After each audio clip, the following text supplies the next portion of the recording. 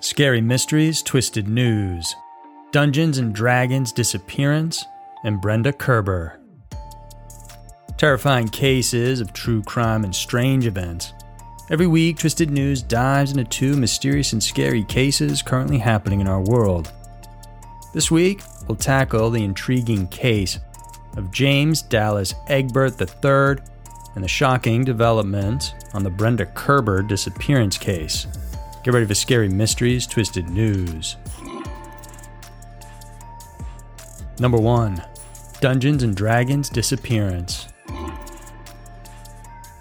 The disappearance of James Dallas Egbert III in the 1970s is thought to be one of the most controversial, most covered mystery cases of that era. Aside from the missing person case itself, what made his tragic plight an object of interest was the fact that it was tied to a popular game called Dungeons & Dragons. Dungeons & Dragons, or D&D, is a fantasy tabletop role-playing game that first came out in 1974. The object of the game is simple: slay monsters, most particularly dragons, and stay alive. Unlike traditional wargaming, D&D players are assigned with different skills, strengths, and weaknesses. And depending on the mode, a session could require a dungeon master, the one who presides over the game. Egbert was obsessed with this game, so much so that the media attributed his disappearance to it. But like with most mysteries, it was more complicated than that. Born in Dayton, Ohio, to a well-off family, Egbert was gifted with a supreme intellect. He finished high school at the age of 13. At 14, he entered Michigan State University as a college student, taking up computer science. It was expected, considering that at 12 he already knew how to program and make computer games. At the university, he mostly spent his time playing D&D. It was basically his life. He even participated in the live-action version of the game called LARP, which is live-action role-playing. Here, he would physically portray one of the characters and enact one of the plots. It so happened that underneath the MSU grounds was a large labyrinth of steam tunnels. The place was the perfect spot for LARPers, who would later on turn the dark, hot, and steamy tunnels into a maze of dungeons. On August 15, 1979, Egbert left a suicide note in his dormitory room at Case Hall. He then consumed some methaqualone, a sedative and hypnotic medication, before entering the MSU steam tunnels alone. Fortunately, his attempt to kill himself failed. He woke up the next day and immediately went into hiding. However, he was soon found as there was a D&D convention that day, and some attendees had seen him in the area.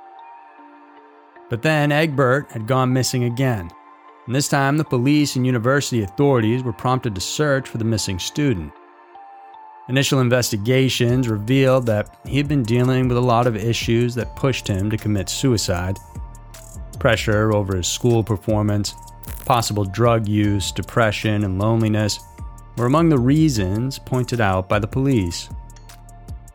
Not satisfied with the findings, Egbert's parents hired the famous private investigator William Dear.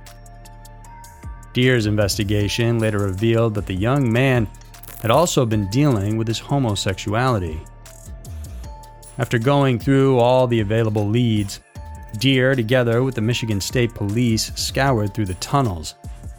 They found food and a blanket, but not the missing student. The lead detective theorized that Egbert's disappearance may have been related to Dungeons & Dragons, a lead that was picked up and sensationalized by the media. All sorts of theories, mostly wild ones, were thrown into the mix. Some said that the player might have badly injured himself during a session. Others went on to say that he was sacrificed as part of a satanic ritual. Weeks had gone by and the investigation went on. Dear began accepting tips and calls from anonymous people. One particular call piqued his interest. The information led him to a friend whom Egbert sought refuge with following the failed suicide attempt. The detective found out that Egbert had made another suicide attempt by ingesting cyanide. Once again, he survived, though. He then ran away to other locations before landing in New Orleans. Before he could even track him down in that city, Deer received a late-night call from Egbert himself. He revealed to the investigator his exact location in Morgan City, Louisiana. Right away, the PI traveled down there to recover the teenager. Upon their meeting, the youngster told him everything about his life. He did, however, plead with the detective to keep his secrets. Deer agreed and gave the minors custody to his uncle on September 13, 1979. After spending a month with his relative in Texas, Egbert returned to Ohio and transferred to Wright State University. On August 11, 1980, the D&D enthusiast shot himself in the head. He died with a gunshot wound 5 days later. 4 years after his death, Deer revealed Egbert's story in his book, The Dungeon Master. Number 2. Brenda Kerber. You often hear stories of people whose lives drastically change after converting to a particular belief or religion. Sadly, a lot of these changes aren't exactly for the better, and for some, they end in tragedy. Parents James Barrett Jr. and Dorothy Barrett Knecht spoke highly of their daughter, Brenda Kerber. They described her as having a bright disposition in life. A college graduate, Brenda had led a great career in computer science and worked in different major tech firms. Aside from being a highly competent computer analyst, she also worked as a newsletter editor for a large insurance company. Despite her successful career, though, Brenda was going through a rough patch as both of her marriages ended in divorce. It was this part of her life that Brenda had some difficulty dealing with. Then came the period between 1986 and 1987, when Brenda became involved in a New Age religion that focused on self-help and meditation. In a post written by Brenda's parents, they said that it was with the Church of Science when they started to notice their daughter suddenly changing her attitude. She began to draw away from them, and even more so from her own children. Her passion for her newfound interest intensified when she met Frederick Lenz III. Lenz was a very charismatic man who attracted followers to a movement that teaches Zen Buddhism, meditation, and yoga. He would charge members a hefty monthly fee of at least $1,000 to attend his lectures. The public considered this group to be a cult, and Brenda's parents and friends advised her against joining, but she was already too hooked. She soon left her hometown, dropping everything, including her work, to find a place in California where much of the cult's work was happening. She brought her son David with her and rented a home in the state. From there, she became even more active, volunteering to become a recruiting agent for Lenz. Then, towards the end of 1988, Brenda began talking about her plans to move to New York, the cult's base of operation and where Lenz, their Zen master Rama, had lived. She couldn't be talked out of it.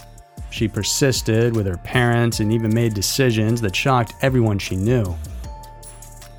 She sold what little she had, including her furniture and most of her possessions. To ease the burden, she made drastic arrangements for her son to live with his father Michael back in Grants Pass, Oregon. She even signed an agreement that would turn over the child's custody to her ex-husband completely. In January of 1989, Brenda, together with a fellow Zen Buddhist, left California to follow their master in New York. There, she rented a place at an address she never revealed to her parents, although they still kept in touch through calls. When asked, she would beg for them to understand what she's been doing and, much to their confusion, would also plead for financial support, a thing that her parents opted not to grant. At one point, Mr. and Mrs. Barrett learned that their daughter had taken out a large loan from a bank amounting to $6,000. It was presumed that she used the money to pay for Lenz's seminars. Meanwhile, Brenda managed to find a job in New York, but was fired just a few months after being hired. Her difficult situation prompted her parents to track her down. In May of '89, they visited her in New York City. They found their sweet, loving daughter turned into a totally different person. The way she talked to them really put them off. In the words of her parents, it was a very traumatic visit. What they didn't know, though, is that this would be the last time they would ever see their daughter. After the visit, Brenda moved to a new place in White Plains, New York. On October 10th of the same year, Brenda's landlord informed her parents that she had gone missing for about a week. Her folks flew in right away to verify and reported her disappearance to the White Plains Police Department. An investigation was made and it was discovered that she vanished on October 1st. Her Ford station wagon was also missing. However, her personal belongings like cash, credit cards, driver's license, and even her diary were left in place. While the case was ongoing, the woman's family tapped on the media to help them find her. They even placed ads in publications like USA Today and offered a $1,000 reward for information leading to her true whereabouts. Unfortunately, though, no one came forward with any leads. So for more than 30 years, no one knew what happened or where Brenda had gone. Then, on January 19, 2021, White Plains police reported a woman's remains stuck inside a 1982 Ford Granada that was discovered submerged in the Muscoot Reservoir, which was located off Route 100 in northern Westchester County. It was later stated that the woman was indeed Brenda Kerber. Authorities determined the incident as suicide based on the findings from the vehicle, the medical examiner's examination, as well as the slew of evidence filed in the decades-long disappearance case. No other information was provided about this recent development on the Kerber disappearance case. The authorities, however, have confirmed that the family has already been notified. Unfortunately, Brenda's loving parents couldn't get the closure they deserved, since both have long passed.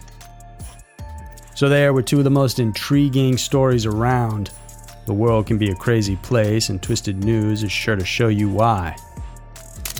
If you guys enjoy watching this video, then please do subscribe to our channel. We have new videos coming out every single week for you guys to check out. I appreciate you tuning in, and I'll see you soon.